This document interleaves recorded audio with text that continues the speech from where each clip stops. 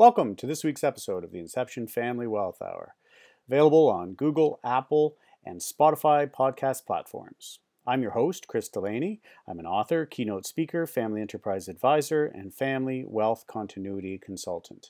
Our show features interviews with leading estate planners, lawyers, entrepreneurs, financial advisors, trust professionals, family business advisors, philanthropy advisors, insurance advisors, and many more. The big idea of Inception Family Wealth Hour podcast is to move beyond simple tactics and dig deeper into the purpose, strategy, and intent of estate planning and business succession planning. Each episode will feature an organizing question framed as a what-if question.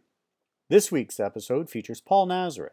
His big question: what if I want to build philanthropy into my estate plan or business succession planning? Paul is a leader in Canada's philanthropic sector with over 20 years of experience. Now, he's the Vice President of Education and Development at the Canadian Association of Gift Planners. So let's get started on answering the question, what if I want to build philanthropy into my estate planning and business succession planning? Okay, I'd like to welcome Paul Nazareth to the Inception Family Wealth Hour podcast. Paul, thank you for being here today. Thanks so much for having me, Chris.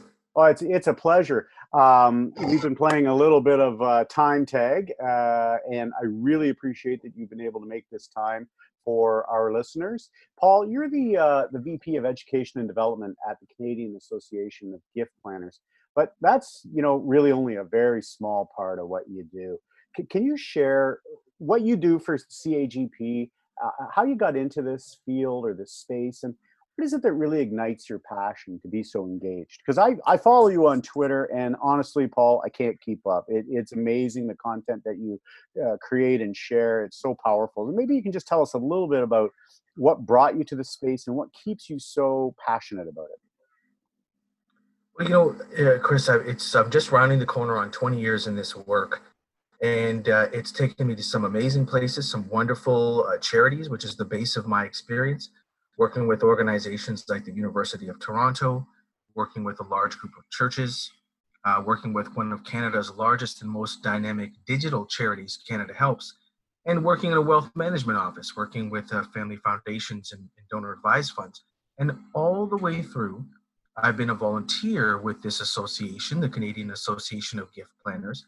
And the passion all goes back to the fact that I love charity, but I don't love fundraising.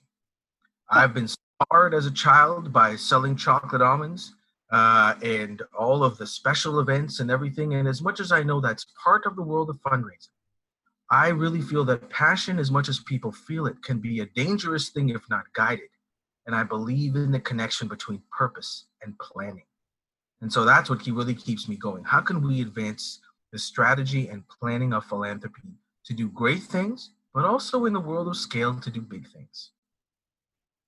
So that's really interesting because anyone who follows what I might post on LinkedIn or who had the opportunity to read the book that I wrote knows that I am very big on bringing precise purpose to planning and spending time to develop the purpose in the planning.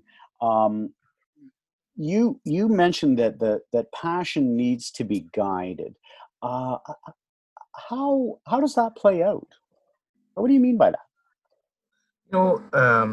The challenge is that when it comes to, frankly, even just the law of charity, there's tax laws and there's governance laws and there's people trying to do good work.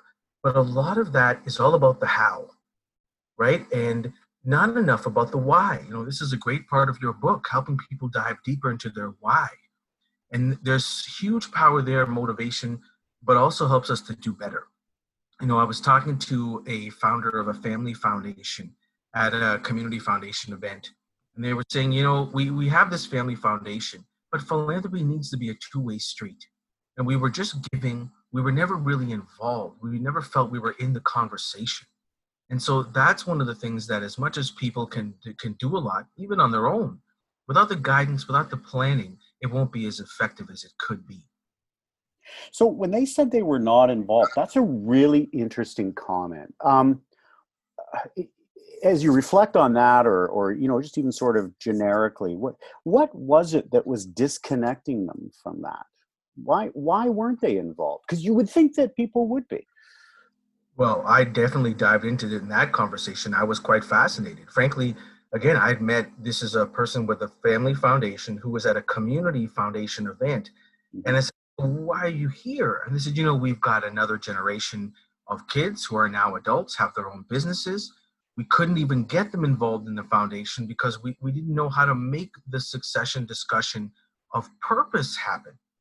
They didn't feel the same goals and values we did and how to have those conversations, but also they needed the intel. They needed the knowledge base of what was important in the causes they cared about, in the specific communities they cared about. So, they don't have the time to read charity T3010s and all these reports and things, and then, put them through frameworks. So things like vital signs from community foundations, reports from United Ways, that's where people really need, again, they said it was a one-way street. We needed to hear back. We needed to let the discussion evolve. And we needed someone to help us with that.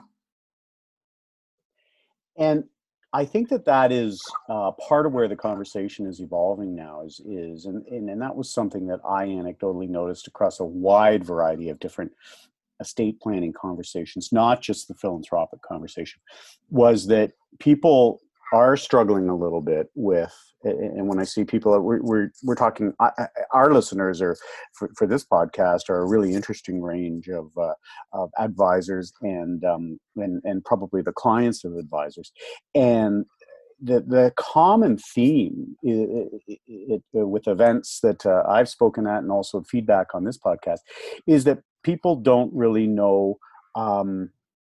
They don't know what they don't know, but they don't know often where to get started. They don't know, how to build a values-based philanthropic plan or estate plan.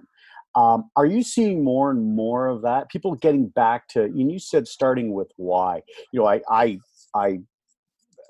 brazenly ripped that concept from Simon Sinek in my book. I don't pretend to have invented that, but I think it's really important because I think that is where you have to begin any conversation with intergenerational planning.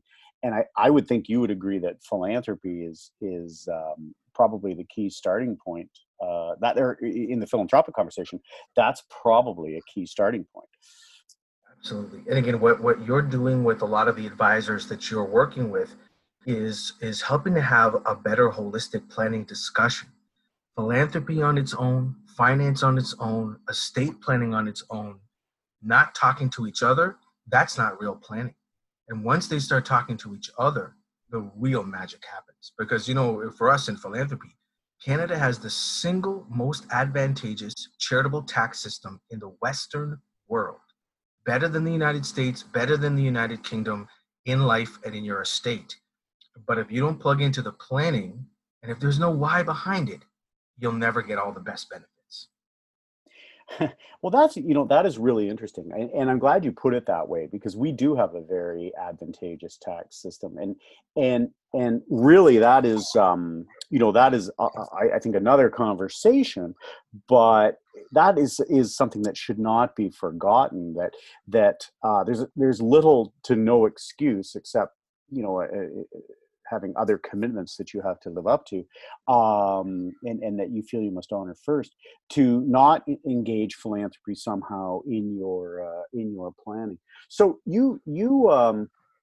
I make a point of following a lot of the postings that you do. You're incredibly engaged in this space, and a lot of it is in support of the CAGP. I know a little bit about the organization, but can you tell us and the listeners what the CAGP is? So that's the Canadian Association of Gift Planners, and how they serve Canadians. Indeed. Again, I've been a member for 20 years, faculty for 10 years, and now the national vice president. And it's kept me close because it's the bridge. It's the bridge between charities, advisors, and the public when it comes to strategic giving planning. And so we have three real purposes. One is to educate charities on how to talk to Canadians about the giving of assets. Again, there's a lot of charities that know how to run a special event, a gala, a run. But when someone comes to them, I sit on the board of a really interesting charity in the country, and a donor who gives them a couple thousand a year has come to them and said, I want to give six figures. I want to endow it. I know the purpose I care about. Let's do it. But I need to work with my advisor. We're going to be using securities. We're going to be pulling money from a donor advised fund. And, the charitable staff just go, can you not just cut a check? And so we exist to educate charities on how to do that. We also exist to engage advisors in law, tax, finance, insurance, estate planning, because this is their world. To do better planning is their purview. So to help educate them, we work with CPA, advocates, KLU. We've even launched a new designation last year called the Master Financial Advisor in Philanthropy with the Knowledge Bureau. So to help advisors get more educated, and again, not just the how, but the what and the why. And then lastly, we exist to educate the public. And we're launching this year the biggest campaign in Canada to socially normalize the concept of leaving a bequest in your will.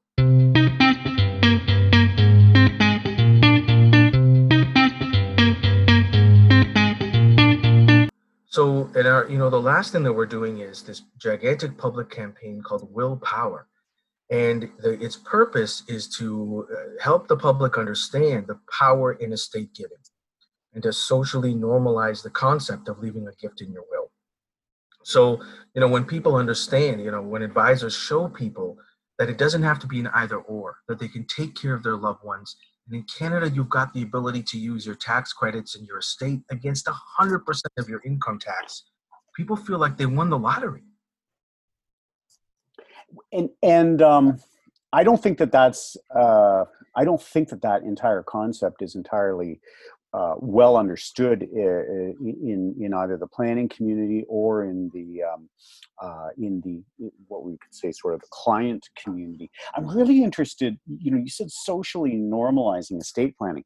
That's a really interesting concept, just in the name itself. What is it? I mean, I suppose the underlying presumption of that goal is that somehow planned giving or charitable giving in estate planning is somehow not an ordinary activity, or somehow an outlier choice. Is that the experience you find, or what is the mindset that you find that you're going to have to adjust to make it socially normalized? So, this is absolutely based on nudge theory. Comes from the United Kingdom. They have a campaign 10 years old there called Remember a Charity, really in your will. And we've just finished here in Canada a groundbreaking research with Environics to understand Canadians making wills, putting charities in them. So we found that current research that about 5% of Canadians leave a gift in their estate, in their will, to a charity. And how many Canadians have wills? We hear this from STEP, estate planning councils. But, at what age and stage do people have wills? And what is their awareness of being able to leave a gift to charity? And so that's what we're really going to be working on in the next 10 years, to increase the number of people who know they can do it. And a lot of Canadians know they can. And they maybe even want to, but they just don't know how. And, so that's when the power of advisors, to show them the potential, to show them that it's not going to hurt their heirs and loved ones, and to show them they can do it. And that will become that social normalization. We got to get people talking. That's the other challenge too. We don't talk about legacy because people don't want to talk about money. But when we talk about impact and what we as a family care about, that changes the whole game. It is really interesting that you say that, because I do believe, as a Canadian, that we are for sure. Anyone who's traveled anywhere in the world knows we are among the politest people. I often say sorry, and I'm not even sure why I did it, or if I did anything wrong. We are very polite, and I was brought up to believe that there were topics that you never raised in polite company, and one of them, even amongst your family, was money and legacy would be included, and that was always a private conversation. and I think what I'm hearing you say is that that misses enormous opportunities to do good, both through strategic planning, but also by having that philanthropic conversation at a time and a place where you can actually build something of value into your estate plan. You bet. We did this study a few years ago with Canadians, asking them if their advisor was having a philanthropic conversation with them, helping guide not just their giving every year, but their plan long term and including it in their estate plan. And advisors said to us, absolutely, we're doing this. 91% of advisors we talked to said, we're doing this.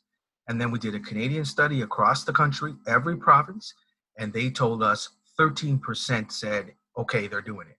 That's a pretty big gap. That is a huge gap. And how do you, did the research account for that gap, or Absolutely. do you have a sense of what's causing that problem? The study was called The Philanthropic Conversation, and we dived deeply into the gap. We did another study after that, which we released, called Doing Good for Business, where we profiled advisors who had figured out how to fill that gap, to really integrate philanthropy into their business and into their planning. Because again, in 2020, it's not about feeling good. It's not about cutting a check and going to galas. It's about saying, what do you believe in? Not just alleviating poverty or alleviating suffering. How do we get to the root causes? How do we really make a difference? And that involves talking about where it lives in your financial plan, not giving cash, giving securities. Multiplying the effect of potential bequests by thinking about life insurance or registered products, amplifying the impact. So this is where we really needed to get deep. And now with advisors, we're doing so. We've launched this designation. We're working directly with CPA and KLU advocates, with local estate planning councils, to take this to the next level. Well, and it's interesting, I know you're on the faculty for that group that delivers that new designation for financial advisors. And I've interviewed for this podcast some people that have that designation, and they've all spoken as you are, very, very highly of it. I was curious, so I like to think of myself as an educator as well. And this podcast in part is trying to fill gaps that I think exist in the knowledge space. People are taking this program, and it's a strategic philanthropic planning program. Where do you think that gap came from? How do we account sort of historically for that gap? Why is it that, even say from 20 years ago when you first came into this space, and really when I did too, what was the gap between then and now that has to be bridged? Because people are taking this course because they feel that gap, they sense that hole in their knowledge with their clients, and they want to do better. What do you think it was? It's uncomfortable conversations. A lot of advisors from different walks of life, tax, insurance, estate, have told us, I don't know how to talk about charity. And if you want me to talk about, the purpose of life, the meaning of life, that's a little bit outside what I think my purview is. And yet, when we really connected it, I had an advisor call me. They just, graduated from this. They're a new MFAP. And they said, I'm looking at the Know Your Client process in a whole new way. Sure, I make donations on behalf of my clients to their charity of choice. I've never asked them why it's their charity of choice. So now, I've got a couple advisors who told me about how they've got clients talking about their family legacy over, say, a Thanksgiving dinner. In my particular family, my one of her parents passed away of cancer. And, as a family, we'd never talked about what that impact was, how people felt about that. And of course, then I discovered almost everyone has a bequest in their will to the Cancer Society. But how do they impact cancer in their local communities? People want to feel giving. They want to see the results. And that's where advisors too can help them go beyond just the donation. Well, and I think what you're saying, and what I hope I'm hearing, and certainly what I'm starting to see, is that these conversations and broader estate planning conversations as well are going from sort of you mentioned a KYC form, an annual box ticking exercise, to something that actually has a little bit of process and purpose to it, where you are starting the regular conversations that you're having with your clients, not you, but advisors are having this with their clients, and they're taking them back to this statement of purpose that they may have developed, or a family mission statement, or something that reflects their values in the planning, and they keep circling back to that as being the the guiding principles of all the future planning, and everything's measured against that. And it sounds like you're starting to see that. Tax receipts, right? They, at the end of the year, they said, "Give me your tax receipts. Where'd you give?" That's not a conversation. We had an advisor from Quebec tell us this incredible story about a client who never was really interested in wealth growth or insurance coverage, and except when they mentioned that they really wanted to honor a parent. And they give to this charity in honor of a parent because of a connection there. And the advisor said, "Well, with a gift of life insurance, we could multiply your giving 3, 4, 5 times. We could make a significant gift, an endowment in the name of your parent that would have an impact forever." And all of a sudden, the person got really excited. They had a more robust discussion, not just about philanthropy, but about their whole financial plan. But this was what got them excited. And once the advisor understands, I mean, as you say something like that, where you want to honor a parent, I've been in meetings where that's the end of the conversation. Okay, well, let's do that. We'll give the money. Would they die of cancer? Okay, we'll give it to the local cancer society, and on you go. And that was the end of the conversation. And I'm excited just even thinking about how you're viewing this, because really the next set of questions should be, well, what is it you're trying to honor? We all honor our parents, but what was it specifically? Because those are things that you can build into an estate plan in other ways. You may be building a trust for your children, and maybe it was the parents, gift of humor, gift of empathy, or gift of leadership and entrepreneurship, and that we can build those things into trust planning. These are concepts that can permeate every aspect of the planning. So that conversation around, the why on a philanthropic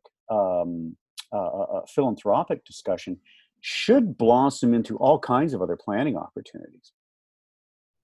One of the interesting things is I've seen several times when we were working with family foundations, donor advised funds, they were trying to honor something. It's one of those things like, you see you're climbing the ladder, but is the ladder is up against the wrong wall? Well, just like you said, sometimes there's a deeper meaning. If this new world we're living in has taught us anything, is that people really, local matters. And sometimes people are giving to something because it's just default. Again, perfect example, a cancer society, or local animal organizations, etc. But they don't go deeper. There's 85,000 charities in this country. So, there's something that is niche and meaningful for everything anyone believes. And there's an incredible amount of research, Paul, that shows that and I often think this is where part of the disconnect in any planning, and philanthropic planning would be no different. There's this assumption that when we're making these decisions, the decision to give to this charity, how to structure the decision to give to this charity, how to do our estate planning, that we're behaving rationally. But you and I both know that the vast majority of decisions that we make, that we have to think about, are what you would say are irrational. They're emotional. They come from the heart, and they're not necessarily guided by best practices. There's something else that's really motivating us, and it behooves every advisor, I think, to get to the core of that. The typical listener of this show is someone in their late 40s to early 60s. They're most likely to be a female, which is, I think, really an interesting demographic that we're reaching, and they're professional.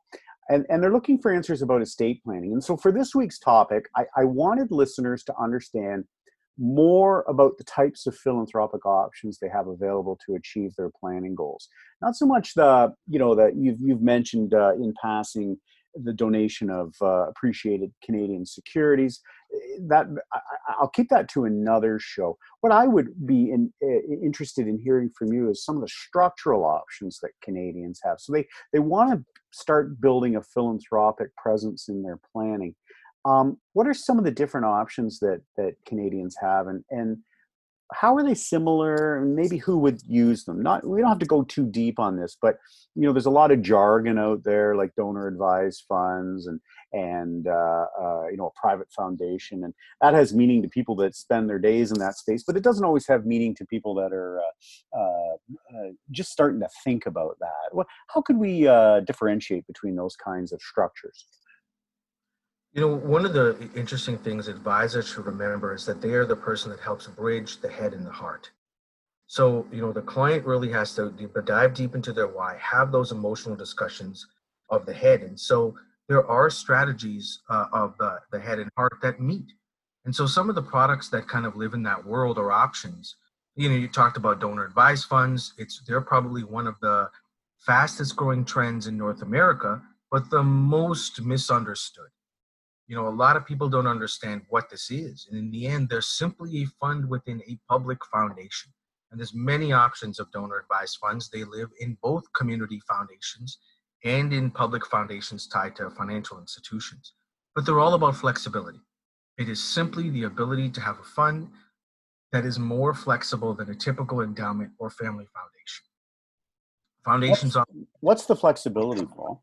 Sorry, I didn't mean to interrupt. Foundations often exist to have a long-term kind of income-based kind of impact, whereas donor advised funds very often are used to move about large amounts of capital, build it over 5-10 years, and then maybe give it all away as a part of a couple of projects. So it's a new level of flexibility that never existed before.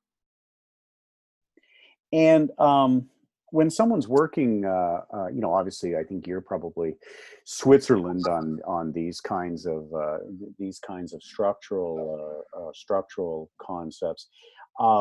If somebody, I've encountered some people who really want to integrate some sort of charitable, long-term charitable mindset into their family, and they want to use it in an intergenerational sense, often with the transition of a family business.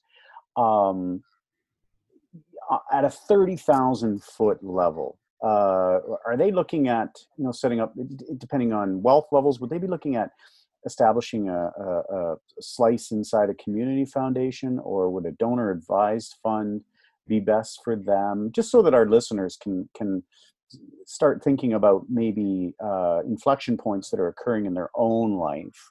How would they understand where they should start with some of those structures? Absolutely. And you're going, as usual, back to the right places. What do they want to do? It's important to note that donor advised funds were born in community foundations. They came from community foundations and then evolved now into public foundations managed by different private institutions. So, it's all about what they want to do. So often families who are operating, perfect example, a business, have a very direct giving plan. They've got a strategy they want to execute. So working with their advisor as part of the public foundation tied to the financial institution, that might be the right fit for them, because the flexibility they need is in execution, not knowledge. But more and more, we have families and communities, even business owners, that want to tap into that knowledge. What does my community need? What are the things going on in my community? How do I impact hunger, social isolation, entrepreneurialism? And that's where community foundations over the past number of years, through movements like Vital Signs, which is a local report that takes everything into effect, like economy, democratic voting, civic kind of activity. So when they want that intelligence, that knowledge, they want to be connected into the pulse. That's where community foundations are out in front. So there's a lot of options there, and people just often will need to follow, what do I need in terms of execution and the balance between maybe information. And I think I don't want to belabor it, but I've understood that in many cases donor advised funds are handy if you've got let's say you've got a time sensitive or short to medium term runway on a financial event, maybe the sale of a business or something like that, and you sort of have this concept of philanthropic planning that you want to do, but it hasn't evolved yet, and but there's an immediate opportunity and need to use the donor advised fund to integrate into the transition of the business, so the sale of the shares, get the tax benefit while you can, and then maybe evolve that later into a more fulsome plan that might involve a community foundation. Would that be a fair assessment? Absolutely. You know, it's the ultimate flexible vehicle out there. Yeah. Even we have people with private foundations that are using these donor advised funds as tools to move short and long at the same time, to be making immediate grants, or what people will often call spend down funds, to say, can we take 10 years to spend these funds down? You have the vehicle to do it. And then they've got the family foundation for the long view. So, from a planning perspective, there's a lot of reasons to go and be parallel using different mechanisms as part of your planning discussion. What are you seeing, Paul, in terms of uh, gaps for families where they they maybe looking at a private foundation, or maybe looking at a fairly robust community foundation piece, where they're going to be involved in the decision making on the giving, and they want to build something, some process around that. Is there? I feel that there's the information's out there, but it's connecting, like you said, the people that want to do that with the information that's available. Are you seeing those two points starting to come together now? We're in a better place after a long time. The gaps were pretty big, and now we've got a lot more educated advisors. We've got a lot more proactive community foundations. Again, community foundations have never been working more with advisors directly to bring a methodology, to bring a framework to family conversations, but to be giving them more flexibility, alternatives to having a private foundation that needs an AGM and directors and all of that, to spending more of that time having the conversations, doing the intel. Look, getting your hands dirty. People want to get out there. They want to volunteer. They want to understand what's going on. So we're seeing advisors and foundations come together in an unprecedented and exciting way to guide and support families in this evolution and journey. And I would imagine that the program that you're teaching in, and overall education, is starting to identify that really is the gap right there for clients and for our listeners, is that the help is there. They just have to reach out to advisors that are curious or willing to do this, or have demonstrated that they've, through having taken this kind of program that you teach in, for example, where they're doing the philanthropic training, to look for those kinds of advisors who've made that kind of a commitment to their own learning. You've mentioned a private foundation a couple times. How would that differ for those that are listening that maybe are thinking, oh, how's that different from a community foundation? Is that right for me? What would be what would be some of the considerations to go down the path of a private foundation versus utilizing a community foundation? Indeed. And again, full disclosure, when I was with the wealth management firm, we worked with both private foundation work and donor advised funds. There's a fit for everybody. And often private foundations tend to be when people are working with larger amounts, when they're looking for more direction and control of some of the granting, some of the way the funds are managed. We're entering a new phase now of impact investing for foundations, where they can get all their money working, not just giving and granting, but the capital that they have in the foundations doing different things for local organizations to be doing impact investing. So private foundations at a different level of engagement. And that's why you want an advisor that can tell you the difference between these things and what you're trying to do. It's interesting. Our colleague, mentor of mine, Malcolm Burrows, writes for a public blog all about estates. Yeah. And often talks about, what are the needs of people long and short term. And one of the challenges, a lot of charitable vehicles were originally built for perpetuity. The problem with forever, as Malcolm says, is it's a hell of a long time. And that I used to work at a university where after 100 years we have bursaries that are spitting out $50. So it's really, we need flexibility in the planning. And so now we've got all these different things that can stand side by side.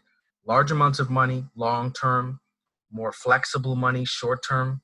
Doesn't have to be either or. Planning is where it all comes together. And you mentioned impact investing. That we are going to have you back for another show where we talk about that. But when you say that, what in the context of Family Foundation, what do you mean by that? This is where community foundations are just leading the way, showing the models.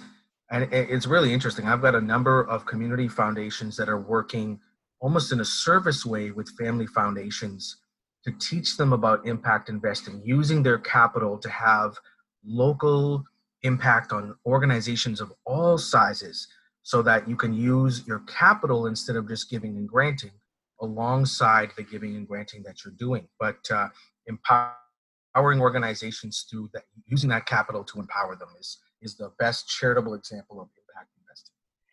And I broadcast from London, Ontario. I know that our community foundation does a lot of work in that space, and they do some very exciting things. And I know the Toronto Community Foundation and Vancouver Community Foundation do that as well. I think this is an exciting space. It's also a space, the charitable space and philanthropic space is probably going to have a lot of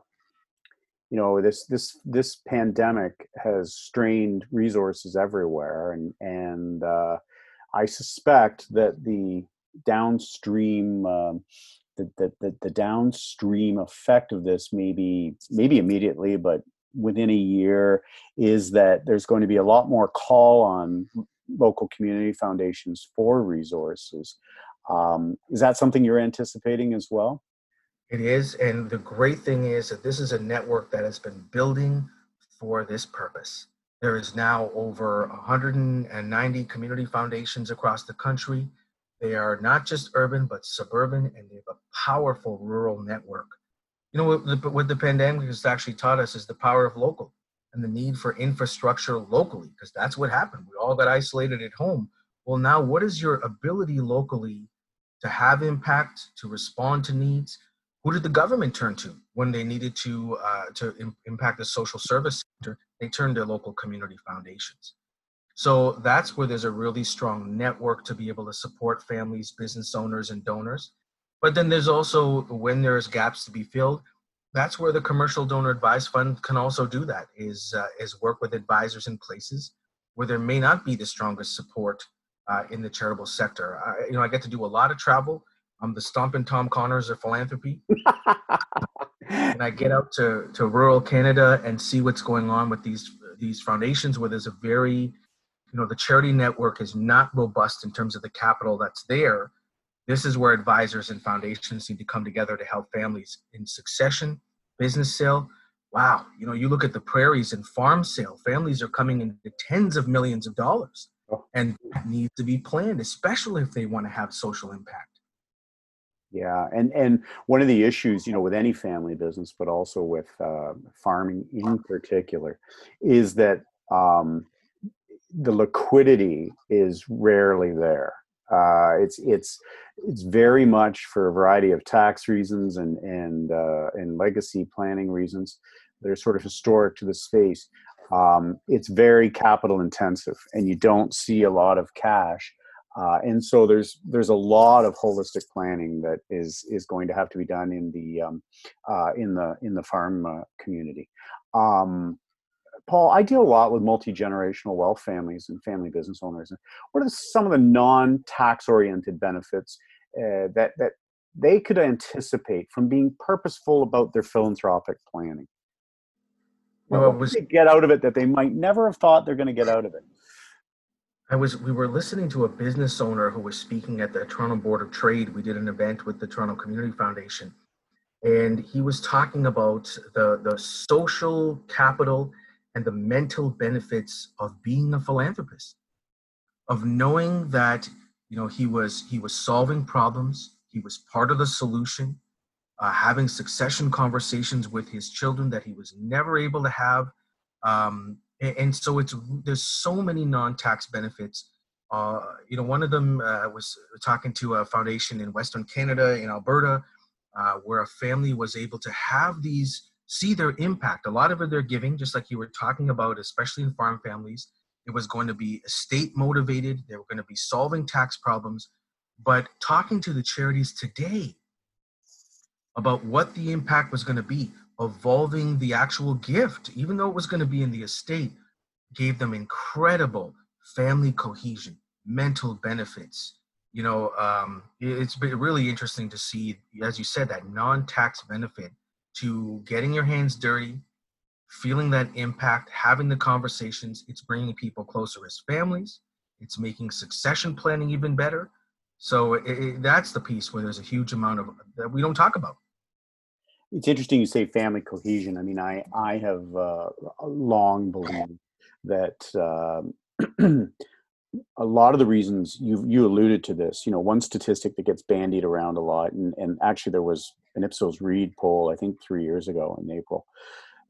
50% of adult Canadians don't have a will, and there are a variety of reasons for that. But one of the reasons I think is that they fear the estate plan that has been put in front of them. Like, I don't know how many unsigned wills I've seen over the years.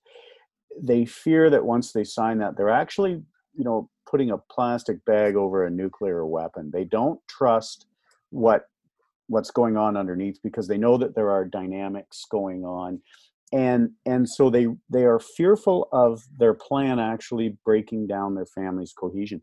And I have only met in the last 15 years 2 people that I can actually recall who didn't care about that. That is often a driving factor in any planning, is that they want people who are doing this. The last thing they actually want is for their gift planning to do any harm to the ability of their family to get together for, say, Thanksgiving or something like that.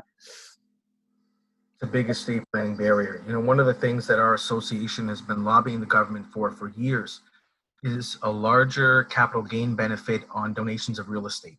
Mm-hmm.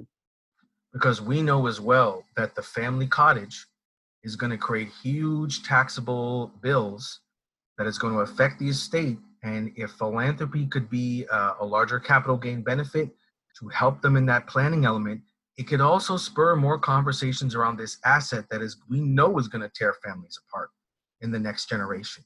So it's a really interesting thing that philanthropy sometimes can be that warm, almost shoehorn into a larger discussion. Succession is probably one of the biggest areas where advisors tell us, wow, we couldn't get them to talk about business succession. When we talked about succession with the foundation, with their philanthropic plans, all of a sudden, we had a much warmer conversation about business succession. Well, and there is research that shows that when you, as an advisor, for example, if you're talking about money, it actually can make people mean in the sense that they lose a bit of their empathy, they lose a bit of their sensitivity towards the unique needs of particular beneficiaries, and they begin to think very dollars and centsy about that. And I think that philanthropic conversation neuters that. It takes away the money conversation, and you're talking more about values and purpose and intentionality. And I often will say to people that I've met over the years, you've accumulated all this wealth. Why were you doing that? Like, why bother? Why not just spend every penny you get, keep a little for a rainy day? And they start to think about why they're accumulating the wealth. And it's because that rainy day is also the rainy day they think their kids might have or their grandkids might have. And then you start to talk about the people in their life instead of the money in their life. And that really changes things. Paul, let's say we have an advisor or client listening, and we have lots of them, and they have a desire to build out their philanthropic goals starting right now, today. Where should they begin? What would be 2 or 3 first steps that you could recommend to them that they should take to be successful in that process? So, for advisors, we've got a couple of great reports out there. That's why we have a foundation to do public Canadian research on estate planning, will making, philanthropic planning. So we've got a couple of reports, one literally called The Philanthropic Conversation, to help guide advisors through that conversation with clients. We've got that report, Doing Good for Business, as I mentioned, to show an advisor how other people have integrated this into their business, as well as the designation, the Master Financial Advisor in Philanthropy, to help them get a bit more comfortable with the philanthropic conversation and the planning side of things. As an individual or a family, if you want to get deeper into your own thinking around this, that's where they'll be seeing more from us around this willpower campaign in their local community, talking about that values driven conversation. But locally, 9 times out of 10, your community foundation has been producing these reports called Vital Signs to help understand the needs in your community and stories of how people are impacting those needs. It's all about age and stage. And again, that's what an advisor and client can do together is, meet them where they are in terms of the impact they want to have and the planning needs they have in life as part of a financial plan and part of an estate plan as well. It's going to be a big deal, especially as we look at graduated rate estates and how that whole regime is changing things too. That was interesting. You said age and stage. I mean, this is people change and their thoughts about the relationship with their wealth and the potentiality that exists within their wealth and the purpose of accumulating in the first place is transitional. And clients are not monolithic and advisors are not monolithic. They're evolving as well. And I'm noticing, and you're maybe seeing this too, that the generation that are in their 20s right now, maybe 20s to 30s, they have a very strong desire to give with purpose and to be purposeful in all of their planning, whether it's philanthropic giving or not. I'm sure you're noticing that as well. I love to malign millennials about avocado toast, but millennials who are now pushing 40 are the single largest income givers in terms of donations in the history of Canada. They're giving more at younger ages. They're getting aggressive with their giving. And it's because, just like you said, they want to make an impact. Purpose is part of everything they do. They don't want to give at the end. So it's really interesting to see how they're building that into entrepreneurs. They're building that into their business to have charitable purpose. And that's really different because, going back to where we started, this space, this conversation is often very private. People that are in their 60s and 70s grew up where, as I said, in polite company, you didn't talk about your tax planning, and your children, it certainly wasn't a conversation you had with them. But what we're finding now, what you're seeing, if I'm hearing you right, is that their kids really want to have that conversation. They really do want to talk about it. And it's a great way to make sure that the estate plan that you're building does, an enormous amount of leveraged good by levering off of effective communication and purposeful planning from the outset. Is that a fair assessment? It is. So, okay, we are. You've been very generous with your time. I know we're sort of up against a wall for you. I like to finish. Any particularly good books you would or web pages other. And when you were saying we earlier, you're doing good for business and some other starting the philanthropic conversation. When you were saying we, I assume you're meaning the Canadian Association of Gift Planners. So I'll put a link to those documents on the show notes so that listeners can go and advisors, I think that's aimed at, can go get that information if they want to. You also referred to Nudge. That was a book, if I recall. I read that. That's Richard Thaler, I think. That's another fascinating book on how we make our decisions. Is there anything else, if someone like me, I like to sit and read about it and think about it before I do anything, and drives my wife crazy. But are there any books for those that want to sit down and spend some time with the topic? Is there anything out there that they could do that with?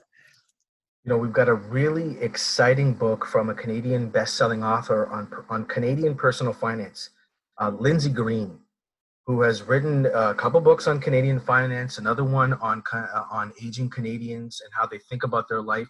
She's written one last year called The Well-Lived Life.